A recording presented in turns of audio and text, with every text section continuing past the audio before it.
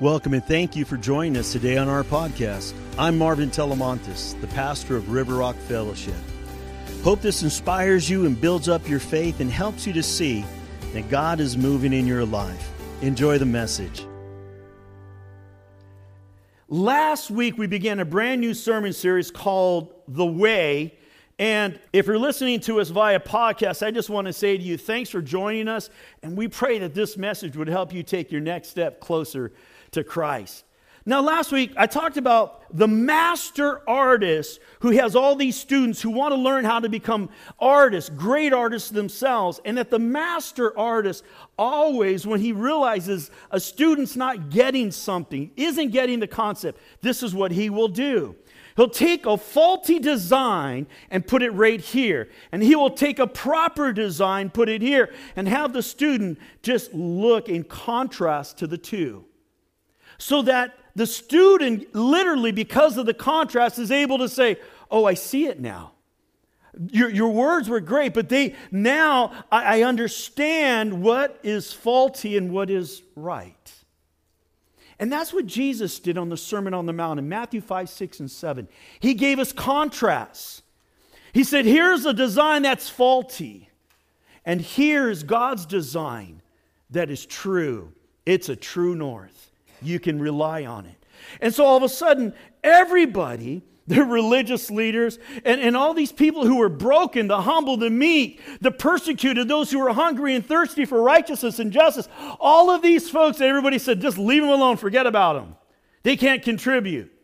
And he says, no. That's what they said, but this is what God says. Amen. And he actually says, the ones who were broken and messed up and downtrodden, they're the salt of the earth. And after that, he says, and they're the light of the world. What? And that's what we're going to look at today as we get into Matthew chapter 5 again, but we'll start at verse 13 as we look into what I want to call light the way for week 2.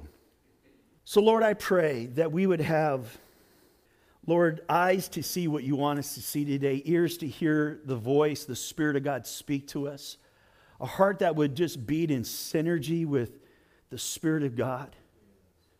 Lord, that you would clearly take control of what's going on in my mind right now and in my heart. And in Jesus' name we pray. Amen. Well, I don't know about you, but I have said this before, and this was before GPS was around. I praise God that I had access to a phone that could actually call my wife, because no matter what, I was going to find a way to get lost. You know, that was back, there was a period of time where you would print out Google Maps. You know what I'm talking about? And I don't know what. I get lost in a phone booth. It was horrible. I'm way better now because, Siri or GPS talks to me. But it was horrible. I remember going to a football game in Iowa, and we went clear across the other side of the state, which was a couple hours. It's not that big of a state. And it was just really funny. And I realized, no, this looks right. That's a cornfield. That's fine. And that's soybeans. That's fine. Anybody know Iowa? That's all they got is soybean and corn. And it took me a long time to realize I am lost. Has anybody here ever been lost? Last night. Well, praise God, you got to church, Frank. So the question would be how'd you find your way again? Did you pull out your GPS? Did you ask the person in the seat next to you if is somebody there? Did you pull out, check it out, one of those old maps that you can never fold back again? The truth of the matter is if you got lost and you got found again, you needed help and you got help. And if you don't try to go get help because you tell the wife, I got it, I'm not lost, I'm fine, I got it. The truth is you're pulling in to go get gas so you can ask the gas attendant inside where to go. But what's interesting is times where you really need somebody to really give you really good directions. Because sometimes stuff isn't on GPS and it's not on a map. If you've ever been in some country roads, you know what I'm talking about. All of a sudden, you ask this person who, in actuality, for most part, they're a stranger to you. But they have that yes face. They're friendly enough. And you ask them, and they'll say, well, this is where you're at. That's usually the first thing. They don't give you directions right off the bat. They say, well, make sure you know where you're at. Why? Because when you're lost, you need to know where you're at so you can get to where you get to go. The directions mean nothing if you don't know where you're at. And so all of a sudden, they tell you where you're at. And then they say things like, so this is what you got to do. You got to go down Main Street, past the one single red light, because that's all we got in this little town. And you go about, maybe about a mile and a half. Go north, because they always speak in north, south, east, and west directions, right? In the country. You go, what? Make a right, buddy. So you make a right, and you go down about another mile. You're going to pass the Smith's home. You'll know it's the Smiths, because there's going to be an old pickup truck up on jacks right there, and there'll be some weeds that'll be growing through the front seat. That's when you know that's the Smith's house. Now keep going. And then when you come to the little bridge, right before the bridge, there's going to be a turn on the left. Go ahead and make that. And then you go about another mile and a half. And it's going to be on the left side, and there you'll have it. How will you know? Oh, there's a big white picket fence there. You'll find it. Now, if you keep going and you find the dandelion field, you've gone too far. You got to flip back around and go back because you passed it up. Now, we laugh at that kind of directions. But the truth is you know something. You know that person has been on the road you need to go. They have accuracy and detail that literally testifies to their understanding of how to get from here to get to there. And that's what's going on here as we get into Matthew chapter 5, starting in verse 13. You're finding out that Jesus is trying to tell this whole group of people who are broken and they're weak and they're messed up. They've been persecuted and they're humble and they're thirsty and hungry for righteousness. And God says, you're blessed. Yeah, how many ever watched that Christmas movie, The Misfits, remember? You guys remember that? The toys and all the misfits and the eye was missing on one toy and all the toys are all broken and on an island, the island of misfits. Guess what? That's what this is. And the truth is, that's what you and I are. We've all been broken. We've all been persecuted, falsely accused. And God says when you're humble and you're meek, when you're all these things, you're blessed. What? Sure don't feel blessed. Sure doesn't act like it's blessed in my life. He says, no, you're going to inherit the kingdom of God. Oh, no, you're blessed of all blessed. Because this is the group that I'm going to talk about in verses 1 to 12. But now when I get to verse 13, I'm going to take that same group of people with me, and I'm going to make them the ones who get to play the game. I'm going to let them on the field to do the good stuff. Anybody have to sit on the bench?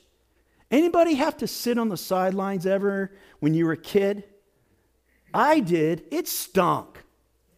Then you're supposed to act all happy and joyful because they scored or they won. Yay! And I'm going, no.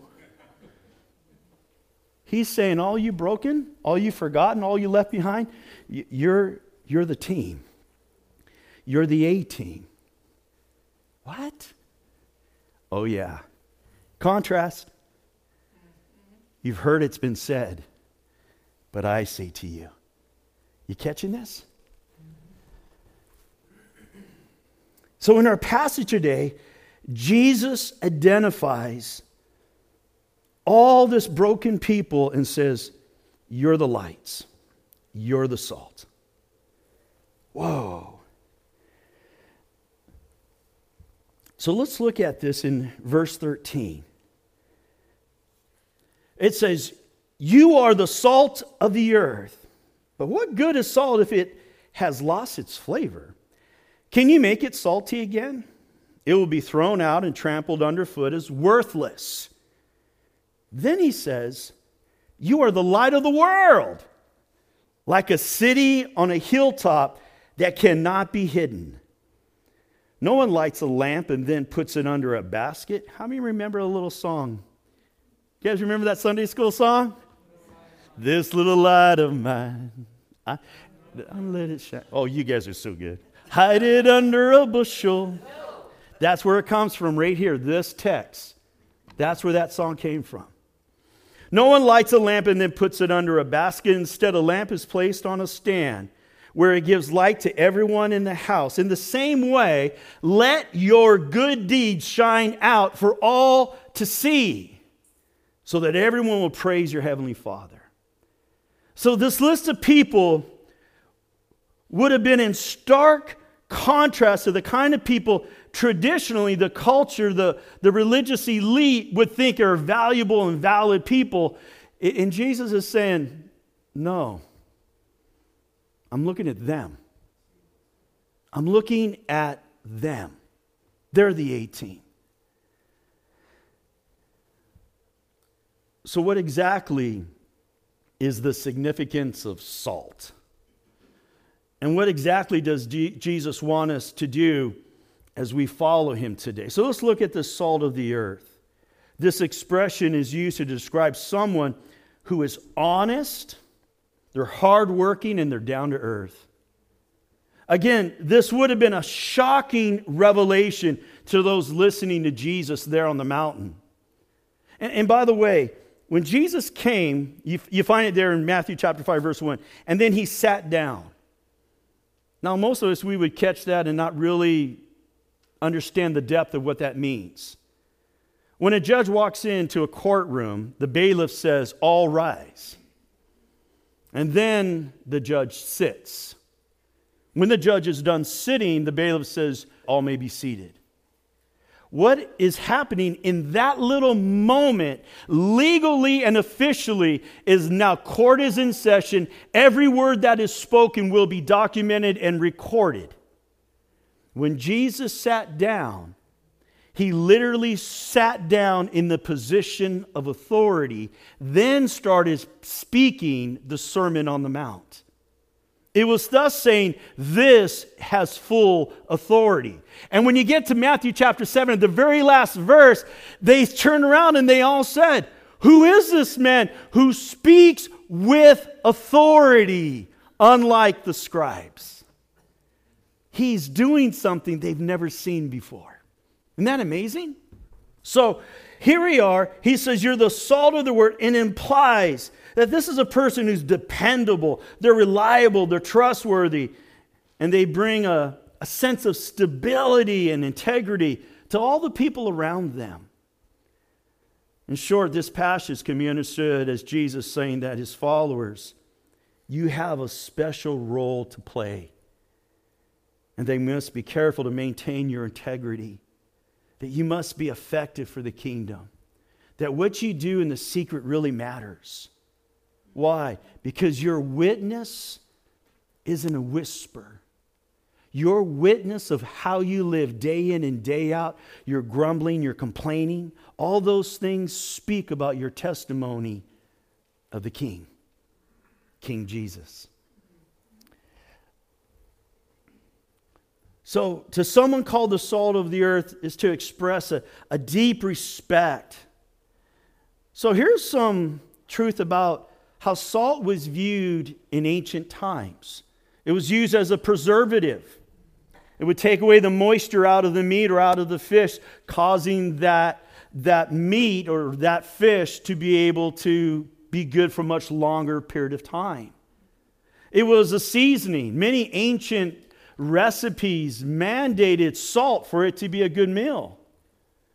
It was used for medicinal reasons. You know, have you ever had the situation when you had a sore throat and grandma's old recipe?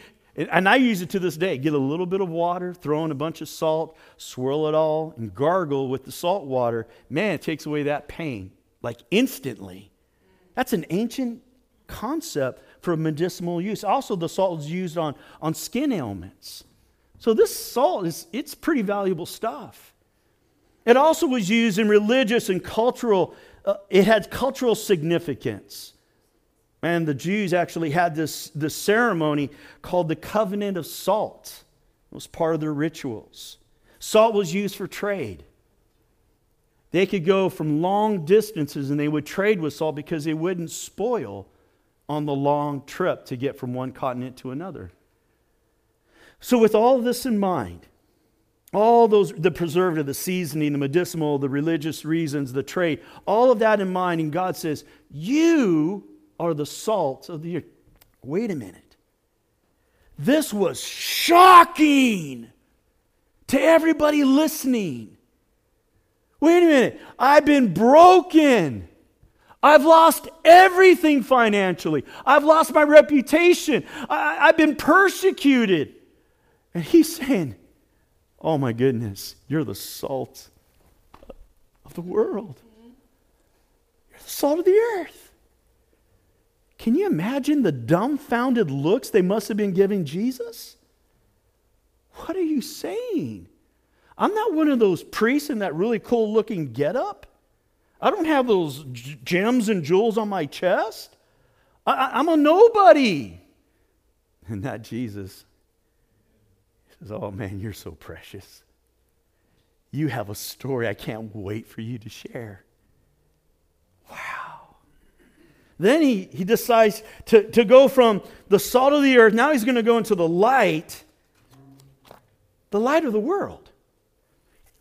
So in verse 14, it says, you are the light of the world, like a city on a hilltop that cannot be hidden. So Jesus, switching from salt of the world to light of the world, Jesus is saying to his disciples, and by extension to you and to me, who are all believers, that we have a responsibility to spread the good news. We have a responsibility to spread the good news. Why? Because we're supposed to be preservatives. We're supposed to be seasoning. We're supposed to be medicinal. We're supposed to have that religious, spiritual flair to it. We're supposed to be able to have an impact and influence because of our story to impact others.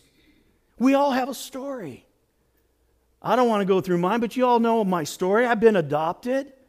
I've been hurt. I've been wounded. You guys know that. And guess what? There's somebody who can be ministered because they look at somebody and go, you went through all that? I relate to you. And here's the good news. And somebody can relate to you because of your story. Oh, it doesn't identify you.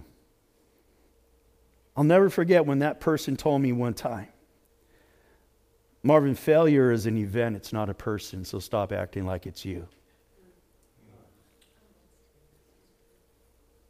You hear that? God wants to use your story, Peter. I know you denied me 3 times, so feed my sheep. See that?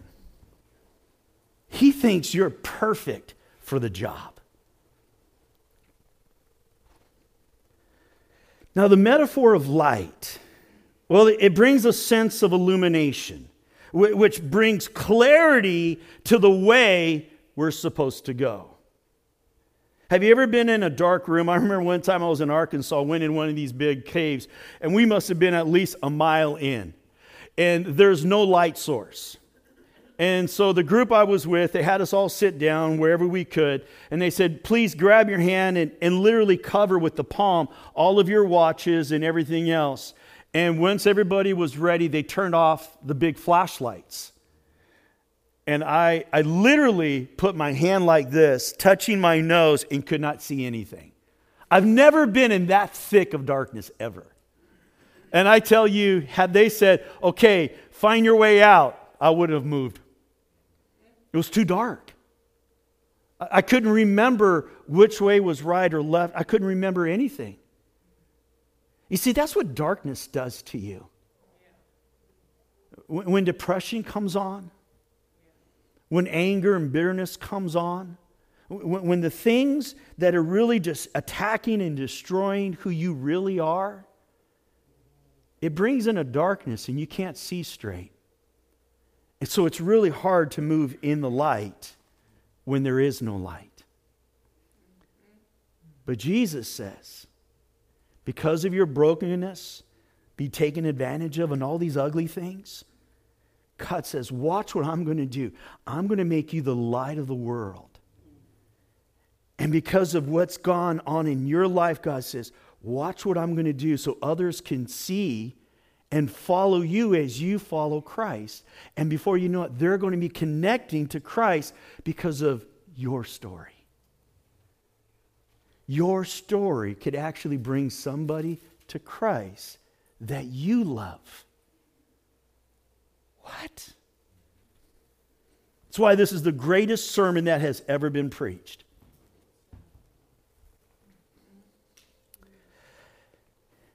So Jesus is asking his followers, his disciples, those who believe in him, to actually become guides for other people, those who are actually in darkness, who need some light to see where to go. In a culture where only religious elites, and this is Bible times, where the religious elites, they were the only ones who were expected to advance the gospel. Everybody else was supposed to just sit there and play stupid. Okay? You're not allowed to think. You're not allowed to read the Bible. You know, the Pentateuch and the scrolls, you weren't allowed to sit there and touch them. You weren't allowed to participate in any of that stuff. And what do we have now? We have a pastor telling you, get a life journal. Open this up. Read this thing every single day. Do so. Scripture, observation, application, prayer. And before you know it, God is going to speak to you and you're going to go, I know what that means. He's going to speak to you direct. And before you know it, you're sharing what you're learning with somebody you know and care and love. Amazing. Before this group, this broken group, they were told they needed to stay out. Stay out of places of contribution to society. Stay out, be out of mind. We don't want to see you, or we don't need you. You are not significant. You have no purpose, no significance. You don't matter. But Jesus turns around and compares this group, the broken ones, the misfits, and he says, you're like a city on a hilltop that cannot be hidden. Have you ever seen those pictures? Watch one of those documentaries and there's a big castle, a big city on top of a hill. And at night when all the torches are on, when all the lights are on, no matter where you're at in the big valley, no matter where you're at, that thing stands out. Kind of like this little light of mine. I'm going to let it shine. And he says, that's you. You're going to shine. You're going to stand out. Why? Because when you walk for God and you refuse when you're at work to laugh at that joke, that sexual joke that demeans women, you go, that's not funny. You don't play with those memes on your email. You just go, I don't want any part of that.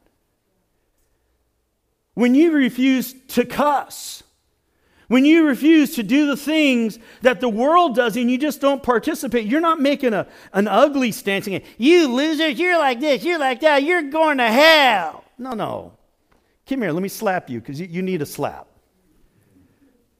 When you just stand up for righteousness, not to mock anybody, but to say, I can't let that in my life. That's like bringing poison into me. I can't have that. Yeah, you want to go get a hamburger though? I still want to be your friend. I'll buy something. You see the difference? Yeah. Maybe be a guide. Maybe be a light that allows people to see something they couldn't see before. So Jesus is telling his disciples, I want you to be visible. I want you to be present in the world. And I don't want you to hide your faith anymore, but to let it shine, to let it shine, to let it shine. Now the Apostle Paul picks up on this whole thing that Jesus is talking about. And he says here in Philippians chapter 2, verse 14 through 16. Now, Paul was not a part of Jesus and his apostles. He was the one trying to kill all the Christians, remember? So all of a sudden, all these years later, Paul comes on the picture and he says this, verse 4, do everything without complaining and arguing. Okay, that alone, if we just did that, we could go home right now. Can anybody go a whole week without complaining and arguing? Anybody? Yeah. So that one can criticize you. Wait a minute, so do everything without complaining and arguing so no one can criticize you, Marvin. Wow. Yeah. Live clean, innocent lives as children of God, shining like bright lights in a world full of crooked and perverse people. What's he saying? Be in the world, just don't be of it. Hold firmly to the word of life. Then on the day Christ returns, I will be proud that I did not run the race in vain and that my work was not useless. In other words, all that I did in ministry with you and for you, it was worth it. What's he saying? He's saying, cling to Jesus, shine the light of the gospel, for you are the salt of the earth. This is what he's saying, the same thing as Jesus. Folks, we're to light the way for others. Have you ever been to that church where they just believed it was the pastor's job to share the good news? And it was everybody else's job to volunteer on Sunday mornings and sit in a pew, sit in a chair, and throw in some money in that bucket, and see you next week. And Jesus says, no. Every one of you is a minister. 24 hours a day, 7 days a week, and there's no such thing as vacation or retirement. Who wants to sign up? Me. It's the best stuff there is. By the way, do you ever get a vacation or retirement from being married? And you still got married? Right? So here's the challenge. Where can you shine this week? Where can you encourage others the gospel? Where can you love others like Jesus has loved? These are the questions that followers of Jesus keep in mind as we walk through life. You see, when you're a real believer of the Father, when you really believe in the cross and the resurrection, you're always looking for an opportunity to just sneak one in. Hey, God bless. We'll talk to you soon. Did they go to your church? No. Well, why did you say that? Because there was an opportunity. I saw something in their eye. I think they needed, oh man, I got a headache. Ding, ding, ding, ding, ding, ding, ding. They're doing your groceries. Oh, you okay? No, I got this real bad headache. I'm going to pray for you. What? I'm praying for you right now. You see how that works? See, when you are the salt of the earth, when you are the light of the world, all of a sudden you are constantly looking for opportunities to share the gospel without being ugly about it and without being weird. How many of you know the Christian weirdos? And pray they never come to your church. Why do I say it that way? Because they go to every church. And once they're done with this church, because finally a pastor confronts them, they just go to the next church. And then somebody confronts them, and the elder confronts, and they'll go to the next church. Why? Because the truth is there's nothing but wolves in sheep's clothing. Don't be weird. Don't be weird. You just turn people away. Yeah. Same thing in politics, right? Don't be weird. Be careful. And listen, as you begin to do this and begin to share the gospel when God gives you, and you just say, I'm going to be courageous. I'm going to do this. If Jesus can go to the cross, I'm going to do this. There will be times where you will feel discouraged. You will feel frustrated. You will want to say, this isn't worth it. I'm giving up. I'm not going to go to church. I'm not going to tithe. I'm not going to be a part of this, of the prayer thing. I'm not going to go here. I'm not going to, and you're wanting to just push away. You have a horrible case of the normals. Get it. But I want you to remember something. Jesus says, I'll never leave you. He says, I will never forsake you. And he's saying that I'm right here next to the Father. And I'm interceding for you. I'm interceding for you. He's praying for you. And you can trust him. So I want us to read this passage together as we close up here. It's in Matthew chapter 5, starting in verse 17. Let's all read this out loud together. Ready? Begin. Don't misunderstand why I have come. I did not come to abolish the law of Moses or the writings of the prophets. No, I came to accomplish their purpose. I tell you the truth. Until heaven and earth disappear, not even the smallest detail of God's law will disappear until its purpose is achieved. So if you ignore the least commandment and teach others to do the same, you will be called the least in the kingdom of heaven. But anyone who obeys God's laws and teaches them will be called great in the kingdom of heaven. But I warn you, unless your righteousness is better than the righteousness of the teachers of religious law and the Pharisees, you will never enter the kingdom of heaven. So here we go. Here's another contrast. He says all this stuff, and he says, listen, if you obey and you be all this, you'll be great. But if you just are the one who teaches the rules, you're a nobody. Isn't that amazing? You're sitting there, what's going on? But here's the part I want you to catch. Now, if I was reading it out of the NLT in verse 18 says, not even the smallest detail of God's law will disappear until it's achieved its purpose. NIV says, not the smallest letter, not the least stroke of a pen. Here's what's going on. He is determined to fulfill his mission. In every detail imaginable, he's going to do it. You don't have to have a PhD. You don't have to be a rabbi. You don't have to be a Greek and Hebrew scholar. Jesus is calling the poor in spirit, the humble, the meek, the merciful, the hungry, the thirsty for righteousness, those who've been persecuted, those who have been broken, taken advantage of, and violated. And he's calling all of us. In all of that group, if you can relate to any of those things that I said, would you raise your hand? Anybody here been broken, taken advantage of, misused, abused? Anybody? Lied about?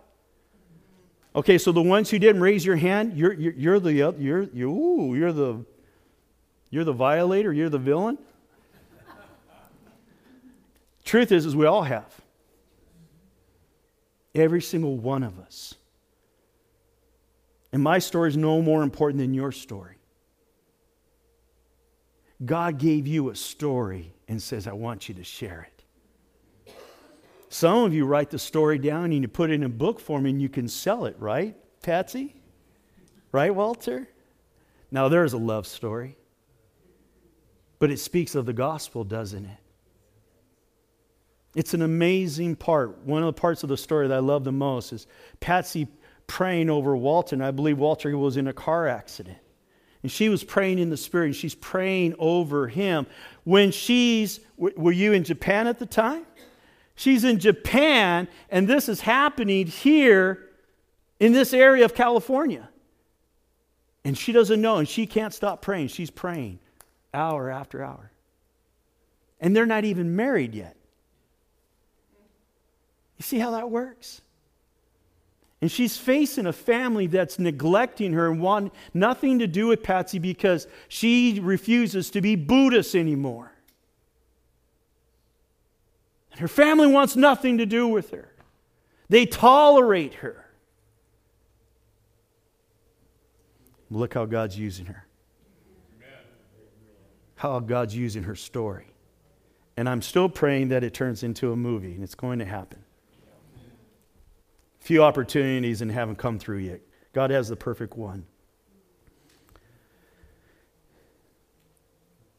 Jesus is saying, no matter your story, how horrendous, your reputation was destroyed, you're not sure about your future,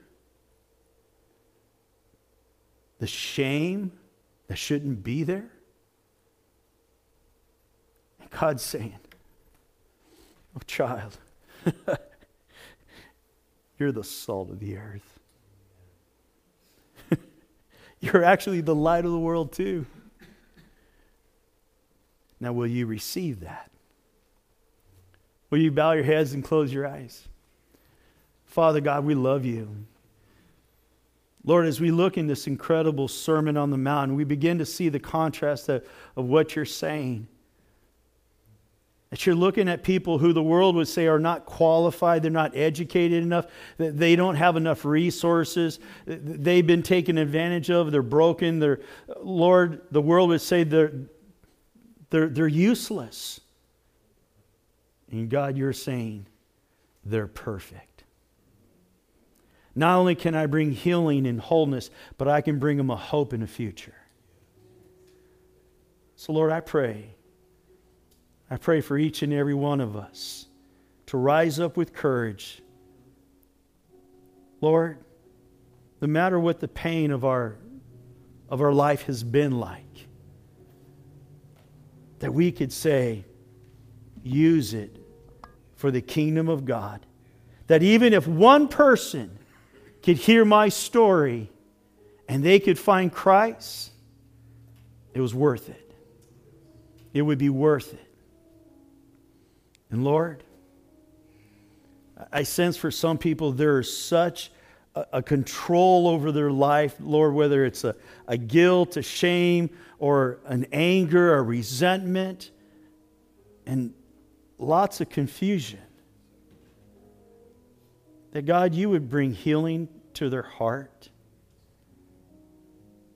You would heal them. Give them the real belief that there is hope. Real hope for tomorrow. Even today.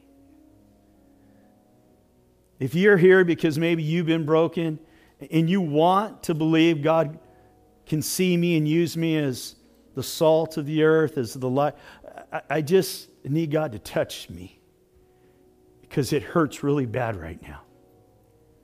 If that's you, would you look up, raise your hand? And I just want to pray for you right where you're at. Praise God.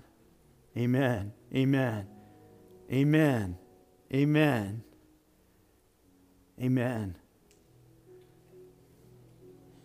Father, I just pray for each and every person as they receive this right now, that you would touch them with your mighty, powerful love and grace, that they would feel and sense the power of the Holy Spirit to come upon them.